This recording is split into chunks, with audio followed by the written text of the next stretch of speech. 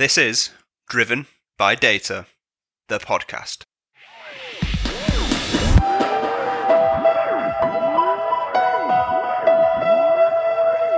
Welcome to Driven by Data, the podcast, brought to you by Orbition Group and hosted by me, Kyle Winterbottom. Orbition Group is delighted to bring this podcast series, which boasts some of the most high-profile data, analytics and AI thought leaders from across the globe.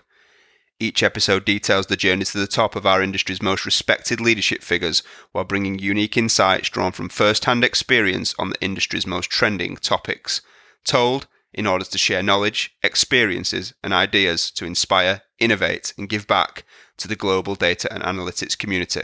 So sit back, relax and enjoy this episode. Welcome to Driven by Data, the podcast. Today, I'm delighted to be joined by Steve Matty, who is the Managing Director of HH Global Interactive. So, Steve, thank you very much for joining us.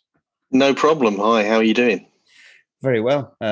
Pleasure to have you on. So, looking forward to today's chat, Steve. So I guess where we always start is by asking our guests to give themselves a, brief introduction into their, background and journey up until this point, if you'd be so kind. Yeah, sure.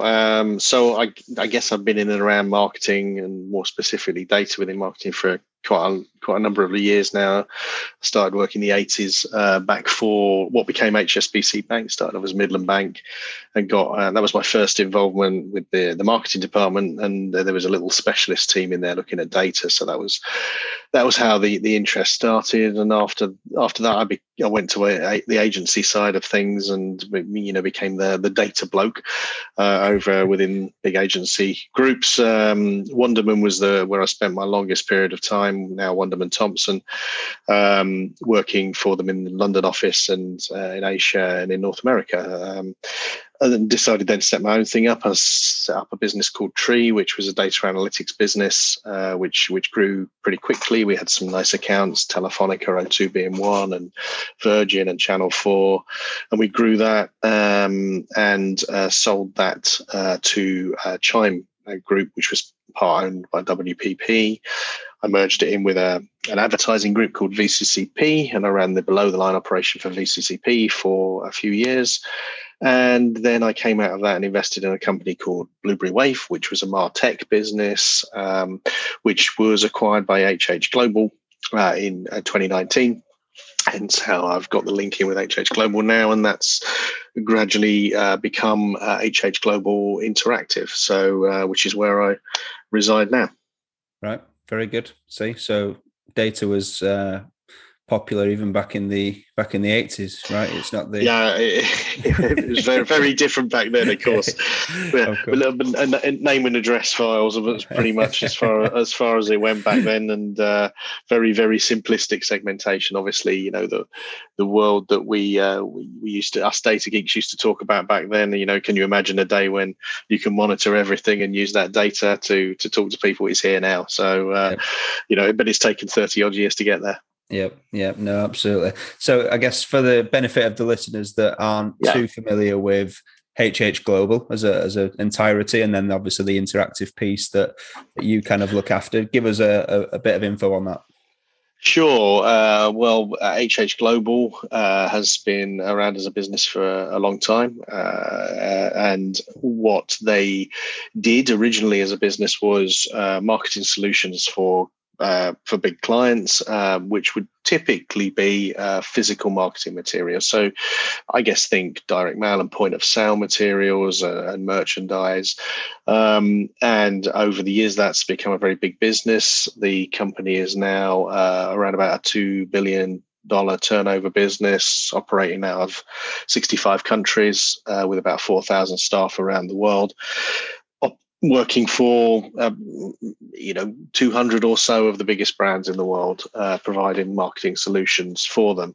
HH Global Interactive is a new creation, which is designed to help HH Global service their clients that they have with data, digital and technology solutions, really enabling us to help our clients move into in inverted commas, the new world of marketing, where people are following multiple different pathways to purchase and post-purchase, and how do we offer solutions to our clients to meet those needs. So the business that was bought, Blueberry Wave, was a MarTech business, as I said previously. So that's now forming the spine of what has become HH Global Interactive, and effectively that is now a service line into HH Global clients. So we're a big business globally with big client names. You'd have heard of all of our clients pretty much, I would have thought. So it's it's interesting. And maybe we'll talk a little bit later about sort of that new evolution of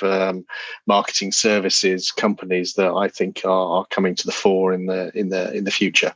Yeah, absolutely. I'm sure we will. I guess before we delve into that, then, in terms of your role, obviously managing director, so you're responsible for that organization. What's the strap line of your ambitions, I guess, and what you're tasked with achieving within the business? Yeah, so the aim, as I sort of already alluded to, is to expand the offering of at pace, data-driven content through multiple channels into the client base of HH Global. So our role is really twofold. It's to grow geographically. We've come from a heritage of Europe, and we're UK really, and grow that out as quickly as we can, partially by organic growth and partially by acquisition, so that we're able to service in every geographic marketplace, and also to follow an innovative path with our clients. So looking, and which innovation is something that gets often spoken about by clients now, where they ask you to be innovative all the time, which obviously is a broad church. But for us, that means looking for both leading edge and bleeding edge. The difference being leading edge is tried and tested, bleeding edge not tried and tested, but could be interesting in the future. So bringing that to bear on our solutions for our clients and helping them to, I hate to use the term future-proof themselves because there's no such thing, but at least as we stand now, try and be ahead of the game as much as possible in their ability to deliver this marketing, the world of marketing at pace with relevant content. Yeah.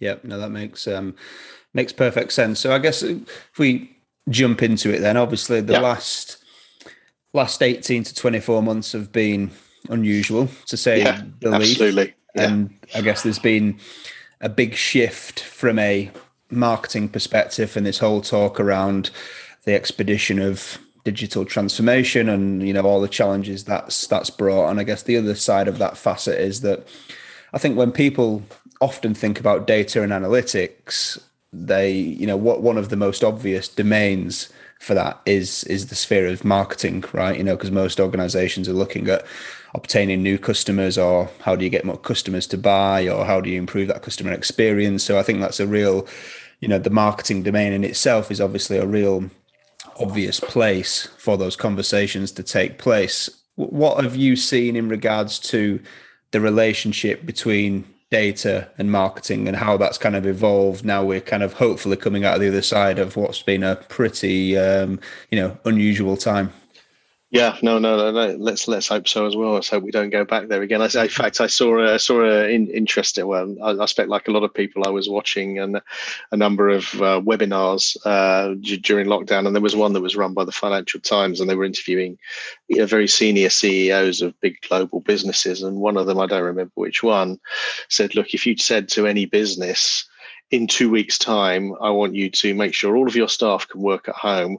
We're going to transform the way that we operate this business and adapt it. And I give you 2 weeks to do that." All of them would have said, "Can't be done." And yet it was done for the most part by a huge number of businesses. You talked about digital transformation, and I've seen a number of articles saying the biggest impeller of digital transformation was COVID itself, because it forced everyone to just suddenly do this thing, create this new world. So I think that, with that in mind, what about this relationship between data and marketing? I think first of all, data has now become a common currency. Everyone was following the stats in the newspapers about where we were on the bell curve of COVID.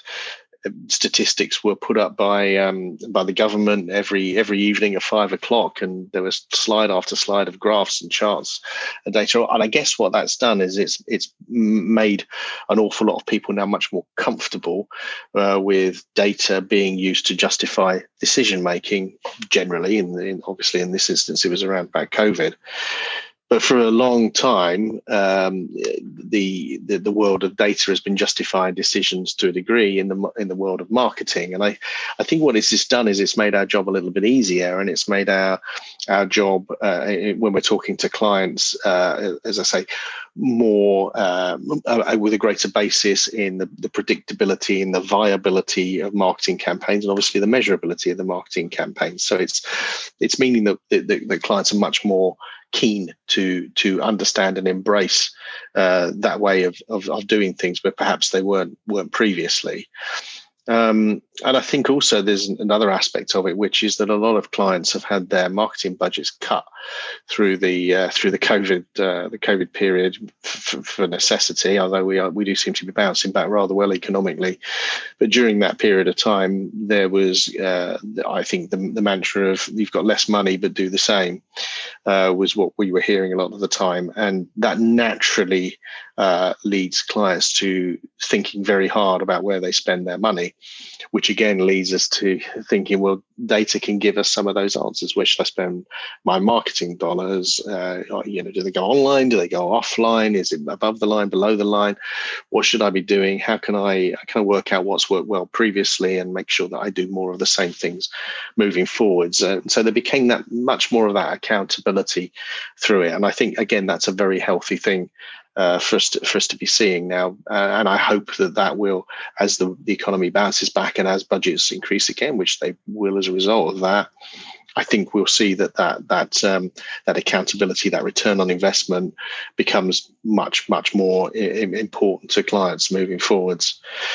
And I think the other thing is that the data and digital, to me, are interlinked. They're one in the same. Digital is by definition a way of gathering and using data. And as you've already said, the world went digital over the last 18 months, both in terms of people's ways of working, but also consumers. Consumers have now they research more readily online. They embrace new hobbies, new ways of gathering information, all online, and we're seeing signs now in the high street that people are voting with their feet in terms of where they then go to do the purchase, and that may be a physical outlet, but equally it may well be a digital outlet, and so understanding that change in behavior and whatever the talk of this new normal, whatever that becomes, we know that a large chunk of it is going to be digital and therefore data driven. So I guess that's where I would answer that point. It's about digital, it's about budgets, and actually data has now become common currency and actually demanded by clients as a basis for decision making, rather than often what used to happen in the past, where it was merely something that you were wheeled in at the end of a meeting to say, here's the data guy with some charts and tables. Now we're going in right at the beginning of every meeting saying, this is what the data is saying to you. Yeah. It's interesting, isn't it? Because the amount of conversations, as you'd expect, Steve, that I have through the podcast and in my line of work, obviously it's always been the old saying of, data was kind of brought in to validate the decision that you'd already made. And if it didn't, it was just ignored type of thing. Absolutely. Yeah. And I think but it's so interesting, as you mentioned, the adaptability of business just to, effectively, there was businesses out there that had a 5 to 10 year plan, right, to go digital in inverted commas, and spun it around in 7 days. So it can be done when it needs to be done. And I think the whole way people and consumers now interact and buy things. I mean, there were some local pubs near me, for example, that all of a sudden, they had to close and they were selling pints online that you could go and pick up. My pub too. Pub too. Yeah. And so just all these little things that start to come out. And I remember thinking in the midst of the chaos, this is never going to go back to how it was just being, so like now my missus still likes to do the shopping online at Tesco because we just got accustomed to doing it like that rather than going down to, the shop and so forth and so on. So I think it's become really important. But like you said, I think it's cemented for a lot of people that it's actually, like, as you said, the currency that decisions ought to be made by, which is obviously a great thing for us as an industry.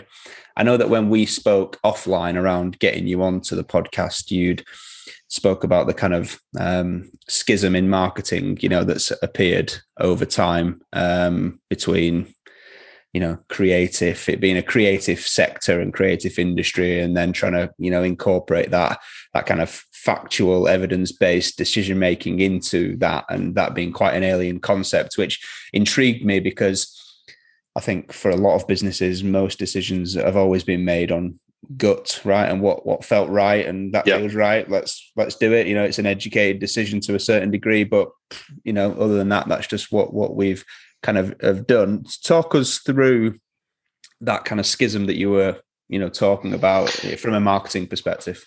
Yeah, I think it's. I mean, you put that across really well there. I think it's. Just and I've come from big agency background myself originally, where, as you say, the gut feel factor in the way that creative in particular was delivered was certainly and remains for a lot of probably the agency groups out there the primary driver when you look at a typical planning process prior to creative being delivered. It's very much top down. So there's a hypothesis created about what might be the answer to that particular problem, and then that drops through to probably a big idea, and then that's typically in a typical pitch there'll be the big idea, and then you'll do a couple of versions of it. One as a piece of direct mail, one as an email, one as what it might look like on an app. Whereas there is the other side of that, which we've started talking about today, which is the bottom-up way of doing things, which is where the data is saying, this is what's happening out there, and therefore this is your audience. It's the old direct marketing principles, really. What's the right time, right place, right message, right channel that you are going to want to talk to these people through, and that's what the data should be telling you. And there was an old adage when I first started in the industry, which was that if you have a brilliant piece of creative and put it in front of the wrong person, then it's not going to be a brilliant piece of creative. Whereas if you have a slightly average piece of creative and you put it in front of the right person at the right time, in the right place, in the right channel, it's got a pretty good chance of working. And so this schism that I talked to you about, I think is where you have that more traditional approach to that the creative process, where it's bottom down.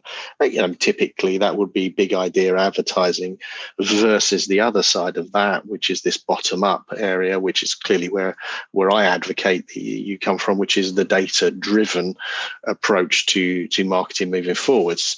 And I think what we're seeing now is a greater split in that world. You've got bottom up, data driven, which I think is a very functional place for the sort of creative we're talking about, where you need an enormous amount of content as well, because we're talking about app-based content driven through channel, often in real time now, that is designed to react to a multiple amount of data points. The other world is a little bit less pacey, and it's about coming up with something that is a top-down idea. And I think, it's probably a little bit of a controversial viewpoint, but I do think that the traditional agency groups, the names that you would have known for many years, have fallen asleep at the wheel a little bit in this area, and still the gravity of those businesses is with the top-down planning and delivery of creative based upon that, as opposed to well-serviced functional side of things, which is where the data businesses are now becoming very, very good at being able to create content that does work through those channels. It may not be as beautiful or well produced, or as expensive, by the way, if you're a client, as that traditional agency group but it will do the job for you, and it will do the job very well for you. And clients, I think, are starting to demand more and more and more of that. And in fact, if you look at what Martin Sorrell is doing with S4 Capital, for example, at the moment, he's following that route very heavily now, and he's buying businesses that operate in that sector. And you're seeing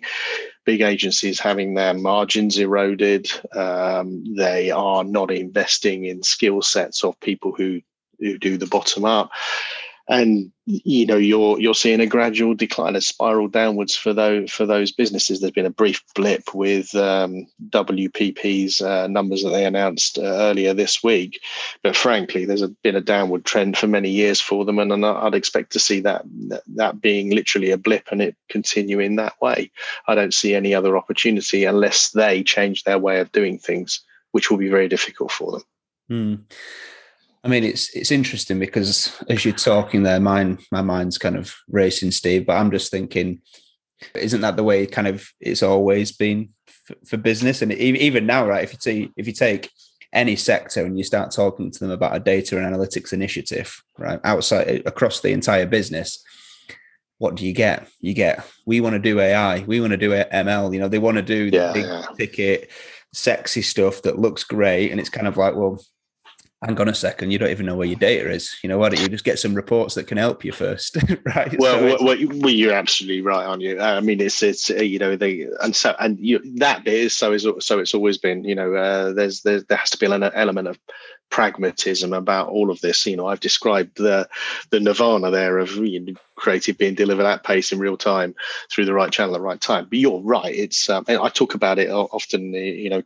Clients will buy technology as a solution to what we've just described there. They'll go and get a package off the shelf. They'll invest in a Salesforce, for example, or one of the big enterprise-wide solutions, and they stick it in Adobe. They'll stick it in, and then they say, "Well, it hasn't worked." And well, so what did you expect, really? It's my equivalent. I play golf. I'm not very good at it, but periodically I'm tempted to throw money at a new club that's going to solve all my problems, and I buy it and I go out on the golf course, and guess what? Nothing's changed because I haven't done the basics, as you talked about previously. I haven't gone out and practiced, which is what I ought to do, because that will change my game, not buying something.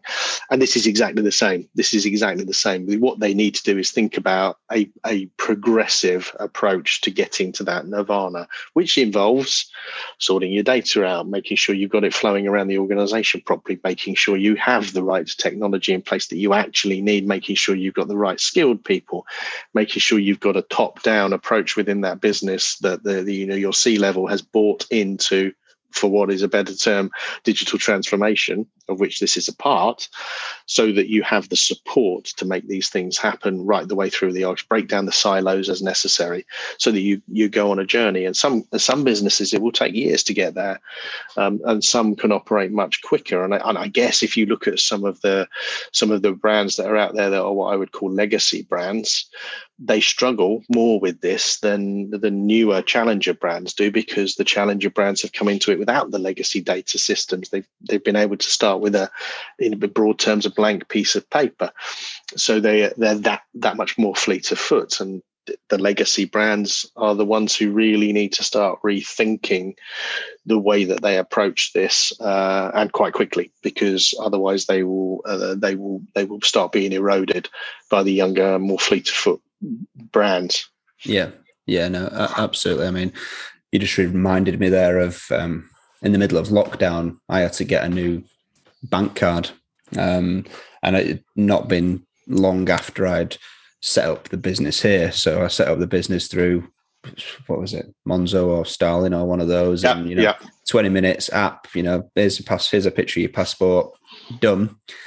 And then I, in the same week, trying to get a new debit card for me and the wife, and it was like 7 days later, I got a letter through the post. I had to sign something and send it back, and then they'd send me the card. And I was just like, this is crazy. Like, it's no wonder that these big, as you call them, legacy brands are so far behind. But I guess from a marketing perspective, because it is such a creative industry, and often it is around how it looks and how it feels and how it makes people feel, there obviously is a tendency to go big and to go sexy. And, when the reality is that like you said, the small incremental steps and working from the bottom up are actually probably more useful, but we're just used to going big and going sexy, right? So it's a difficult transition to get away from, I guess. Yeah, and it's interesting, isn't it? You know, you've given a really good example. I think exactly the same issue, and with Monzo and my bank, and the speed that they were able to do things at. But it's got, as you talk about this, go big, go sexy. Actually, what matters to consumers is not big and sexy. It's what did you do when I actually needed you? You know, what was that customer experience like? You know, did it feel right? And a lot of that, and not all of it's data, of course it isn't, but acknowledging me as a person who's got a relationship with you and making sure you track me through all your channels just makes it feel nice. You know, some of it is obviously training people and having the right processes in place and all of those kind of things. But a large chunk of this is, you know, you talked about Monzo there, you know, they're slick. It's a slick operation because their data works behind the scenes, and you know, technology is right, and actually it's backed up by a great product and a great offer. Yep. And so you know, you're seeing, and you know, we talked about and so it's always been, when you talked about the schism, I think that's been perpetuated by probably legacy marketeers operating in some brands as well, versus a new breed of marketeer that's coming through now. And you know, your legacy marketeers still do things that they always did because they feel comfortable and safe doing that. They've always used their advertising agency to come up with a big idea, and you know, they're fine. You know, there's nothing wrong with that, except that it's probably not where you need to be as a marketeer in this world. You need to have more strings to your bow, so at least recruit people around you that understand the other side of the marketing coin. But I think, you know, there needs to be that much more progression in thinking about how marketing is used now. And you know, the big idea, the big creative. I mean, you just have to think about the way we view TV now. It's you know, TV advertising is a very different beast now than it was 10 years ago, even 20 years ago, even more so. It's changed. Everything's changed, and we have to react to that. You know, my kids, I've got teenagers. They don't watch TV at all. They watch YouTube all the time and other social media to consume their information. Yeah.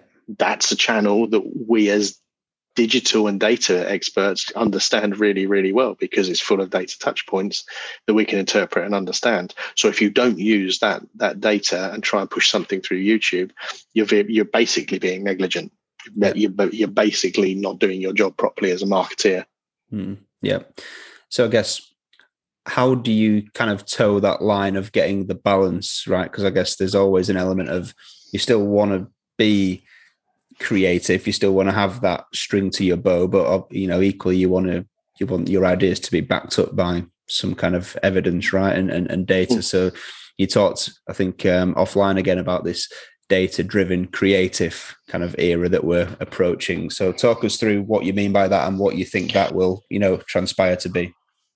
I think it's you know, there's been a lot of talk about it, and if you look at the Cannes Awards for the last few years, data driven is what they have harped on about. The winners of those awards have in their terms been data driven. In my terms, they're not very data driven, because they haven't quite got to where I think data driven sits, but they're starting to acknowledge the fact that data needs to be part of the creative briefing process. And you know, I think if you ask most creatives if they would like more information about their target audience on a creative brief, I think they would all say yes, because it doesn't hamper creativity, it enhances it. The more you know about the person you're about to talk to, the better it will be. You know, this is a human thing as well. If you meet someone for the first time, the first thing you do is ask them questions about themselves, and you try and establish a common ground. And the more you meet them, the more you'll know about them, and the more you know about somebody, the more relevant the conversation becomes. So that's humans. That's how we operate. So the more you understand in the creative process about the audience or the individuals you're talking to, the better you are going to be at delivering that creative. If you get something that's fluffy and vacant in terms of a creative brief, then what comes out of the end of that will by very default be broad brush and not as focused as it could be. So when I talk about data driven creative, it's really about taking every data point that you have available to you and distilling that down and placing it in a creative brief, if you want, that talks not only about the audience but the channel, the time of day that you might be sending something out. I mean, that makes a difference as well. If I know that you're going to be browsing for something on your iPad at 8 p.m. in the evening at the end of a long day with a beer in your hand, the mindset that you're going to be in at that point is something I need to think about when I put a message in front of you, because if I'm going to give you a great deal of information to consume, it probably won't work very well if I give you a nice, punchy, easy to act upon message that is highly resonant because I know that you happen to like X, Y, and Z and do this, this, and this and deliver it at the right time. Well, I've got a pretty good chance of that working. So, data-driven creative for me is about following what human beings do, making sure you have enough information at your disposal to make sure that communication is going to work. Because, in real life, if you didn't use a piece of data, let's say, I don't know if you're married, Carl, but if you happen to forget your wife's birthday or your girlfriend's birthday, that's not going to go very well for you. And that's just one piece of data that you should be using for the purposes of creating a good relationship. Mm-hmm. It's exactly the same principle on our one-to-many, which brands have with multiple consumers. So use that data and make sure that those communications are going to work for you. That's data-driven creative for me, and I find it inconceivable that you don't do that. And I know it's done. I know it's done many, many times. I've seen it many, many times. And data-driven to your top-down planning process means I'm going to go to a Kantar report or something like that, or even worse, I think this is right because I had a look on the internet, and I've heard I've heard senior planners say that. I thought about it, I did a bit of Googling, and therefore I've distilled it into this. Whereas I think we are better and smarter than that now, and we should just be doing the right thing. Yeah, absolutely agree. I mean, I think my listeners will be getting absolutely sick of hearing me say this, but irrespective of the guest, their background, what type of sector they come from, what even the topic is, what it all typically comes back to is that there just needs to be a, cultural transformation that occurs within the industry that says, like, look, yeah, we used to do it this way. That this isn't fit for purpose anymore, and therefore something needs to change, because if we carry on like this, we're not going to get the results out of all of these initiatives that we're performing. And it comes back to that for me every time. But I think we're in a perfect storm for that to start happening now. You look at, and we've talked about all of them already, but you're in a situation where COVID has hastened that mindset of data is important, what digital is important. Therefore, data becomes important because one goes with the other. The big agencies are starting to, for some years have been being eroded.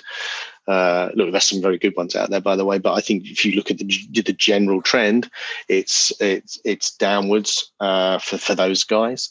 I think you've got a situation where clients are expecting more from their budgets. They're expecting, returns to be as good or better than they were previously, and they expect you to prove it.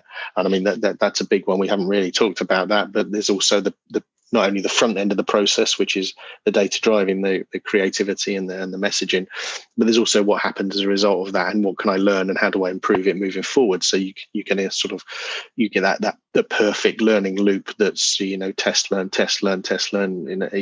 and so you're always improving what you're doing. It's an iterative process. And plus technology itself, the tech that businesses can use to enable these things to happen is becoming more accessible, more affordable, quicker to implement.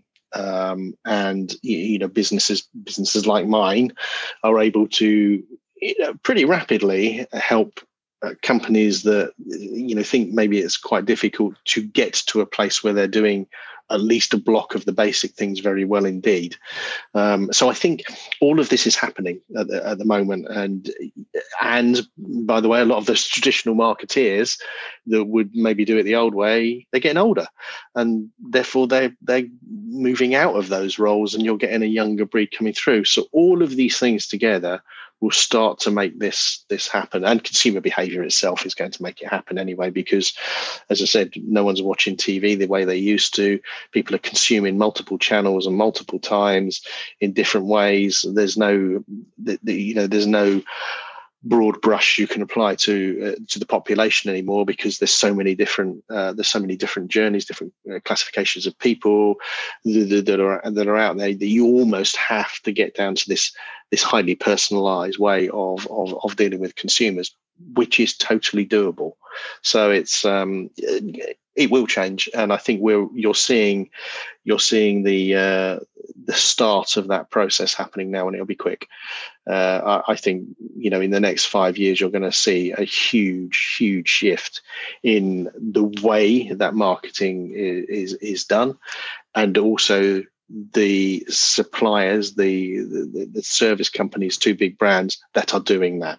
There'll be a change. There'll be a change in that, and there'll be more businesses, data-driven technology businesses, that are supplying those marketing services to clients going forwards. Yeah. So I guess as we start to try and wrap this up, then, Steve, that was going to be one of my kind of final questions in terms of the differences between the kind of the agency landscape and I guess the end user organization itself, in terms of where do the differences lie as far as this whole data-driven creative piece goes, and how the marketing sector emerges through the use of data? Yeah, well, I guess you're right. I've sort of started to answer that. I think there's room for everyone, but what has happened, this move by the traditional agency groups to the gravity moving towards the creative idea means they've invested less in people like me, data guys, technologists, people who properly understand the channels through which they can communicate through at this point in time. There's less of those. There's been less investment by those businesses in the skill sets, the tech and the tools that they need to be able to deliver that. And therefore, that combined with the fact that really at the heart of it, what they care about is the creative side. You only have to look at awards, for goodness sake. You know what they're really caring about, and that's the creative, not necessarily all of the engine room that sits beneath that, the sort of the smarts that deliver through channels. So that's going on anyway. So therefore, there has to be an answer to that from a client perspective, and the answer to that is going to be your highly specialized businesses that until now probably have been supplying parts of that solution. They are now, you can see it, they're acquiring. You look at some of the technical groups that are out there, they're acquiring businesses that enable them to offer full service propositions to clients. We've done it. Look at the likes of Merkle, they've done it. You look at S4 Capital, they're doing it. They're looking to expand what was their traditional niche offering outwards, so that they can offer a full service in that very functional side of marketing, which is this, as we've talked about, data-driven at pace through channel.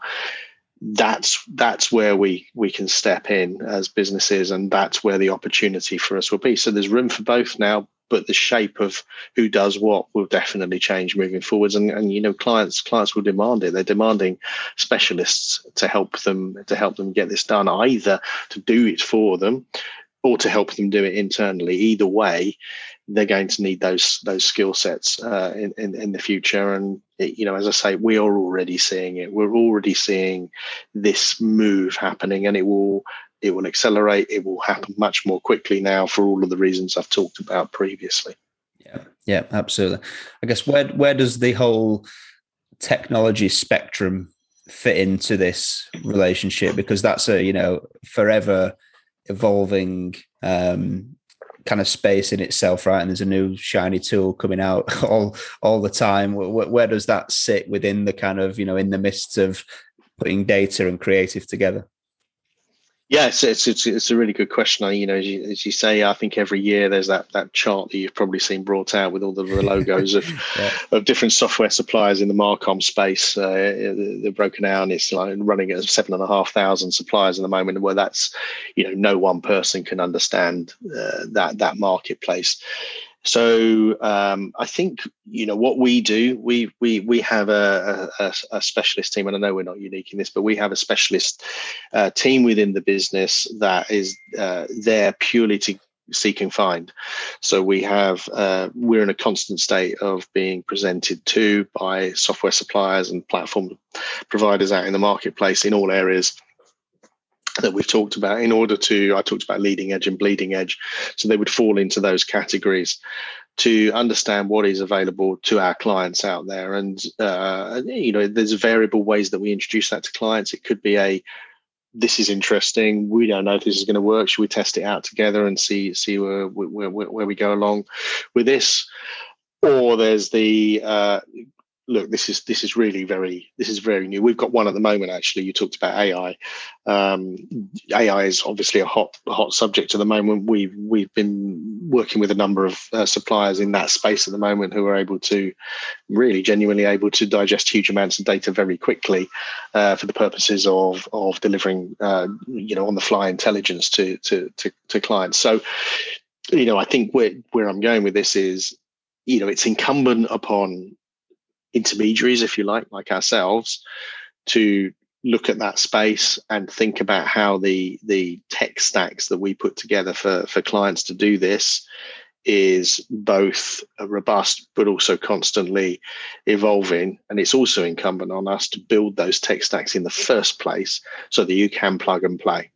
So it becomes neither expensive nor prohibitive for a client to say, do you know what, there's something new out there, or for us to say to them, there's something new out there we think we need to transition to this because it's going to change your business. We've gone through a replatforming phase with a number of our clients on a piece of technology just recently that has genuinely changed the way that they do business. And it's a simple thing, and it's not a very exciting thing. It's all about how data is loaded in, but it's changed the way that they do business. So I think in all areas, we become the trusted advisor, we become their eyes and ears in the technology marketplace, and we help them to use the tools in a better, smarter way, consistent with whatever their business objectives happen to be. So it's almost almost a management consultancy function, but in a very niche area of what we do. Yeah, absolutely. So I guess as we wrap this up then, Steve, last question from me is all around something that you started to delve into earlier, which was around return on investment and how have things performed? Because I guess across the wider data analytics landscape, that's something that's scrutinized, let's say, quite a lot. Yeah. And, often a big gray area around how do you actually put a tangible figure on that, where if you think about your technological and infrastructure costs, for example, how long are you calculating that for? Is it cut off at the first project? Does it run for a certain amount of time? And yada, yada, yada. I guess in the sphere of marketing, though, they've always been trying to calculate those figures, right? If you spend X amount of millions on a big advertising campaign, well, you're trying to track how much that's brought you back in. So I guess, do you feel that the marketing kind of domain is kind of at an advantage on this? Is it any easier for marketing to kind of put metrics and figures on what their returns have been? And I guess how is data helping that further? Yeah, well, I guess, and we've talked about this quite a lot already. One of the beauties of always for me has been in data, in that you're leaving a fingerprint, a footprint, whatever you want, babe, in everything you do. And everything you do now, you're leaving that smoke trail digitally. Now, all of those smoke trails are both there for us to track you and follow you, but also to measure in some way. And you can, to a degree, put a financial number on any one of those touch points. I suppose your question is how accurate is that? look, the reality of the situation is it's not going to be bang on, because there's so many different moving parts in any business that to get the numbers spot on is going to be difficult. But what you can do over a period of time is to apportion your costs on a reasonable basis, and maybe low, medium, or high. So you're able to model things out across all of the customer journey, all of the data touch points, and give yourself parameters within which to work, which is something we typically do. I mean, we call it business modeling. It's something we typically do for clients to say, if, for example, the conversion rate between this data touch point and this data touch point goes up 1 percentage point, we believe that drops through to your bottom line at this amount of money. And it's slightly a finger in the air, if we're honest, because of all the moving parts, but it's way better than anything that existed previously, where there was no ability to go, well, we know that percentage is happening. We know that these people spent that amount of money as a result. We know it costs broadly that to do it in the first place. Yes, there's with the accountancy rules, there's an absolute cost and then there's a hidden cost, and that's your challenge. Yep. But we're so much better now than we ever have been in this. We're so much better at attribution of marketing channel. We're so much better at understanding the contribution that data can make to a business.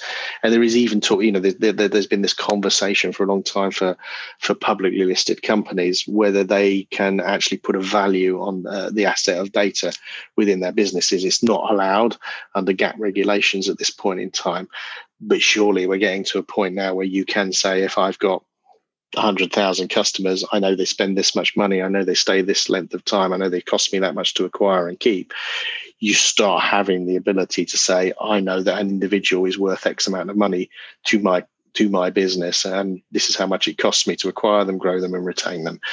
And then we start to get into a really interesting place for shareholder value being driven by large companies being able to use data in a far, far smarter way. And if you talk about digital transformations and you look at the business models that your Accentures and your Price Waterhouses will talk about, and they have they typically have a 5 or a 7 or a 6 point plan for digital transformation.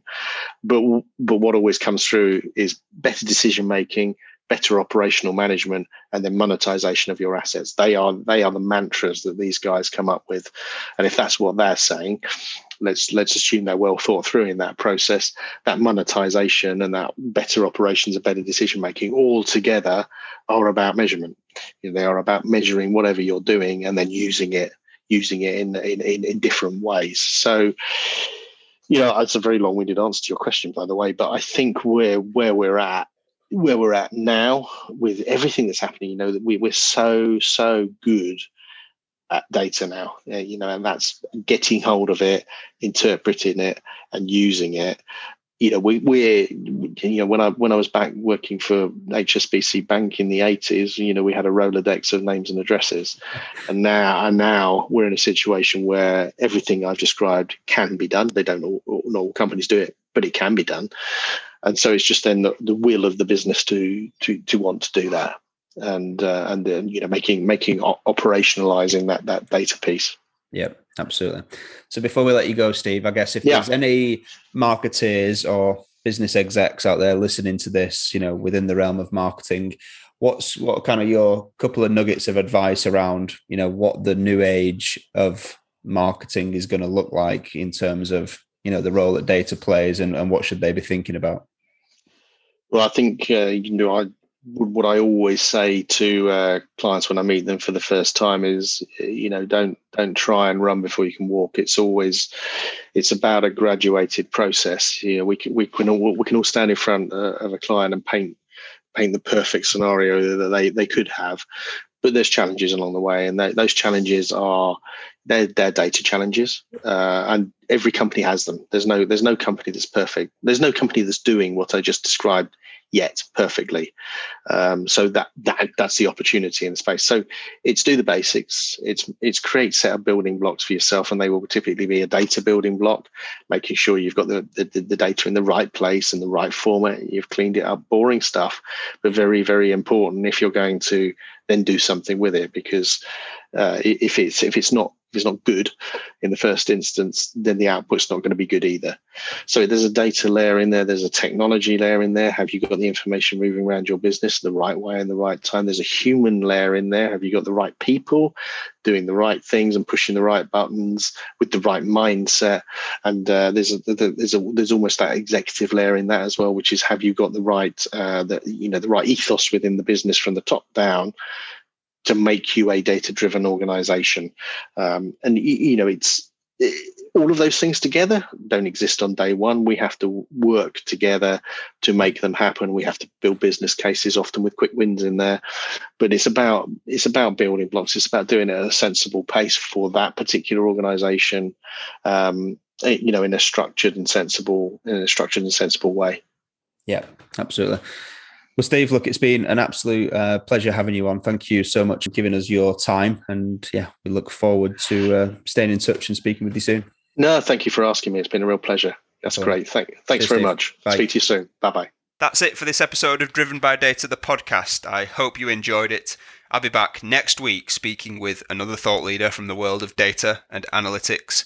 Until then, please follow Orbition Group on social media if you've not already done so, where you'll be able to subscribe and therefore be made aware of the podcasts as they arrive.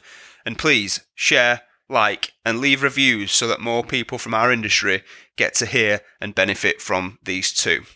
If you've got any questions or you want to suggest ideas for topics or potential guests, then please feel free to reach out to me. Thanks for listening, and I'll be back next week.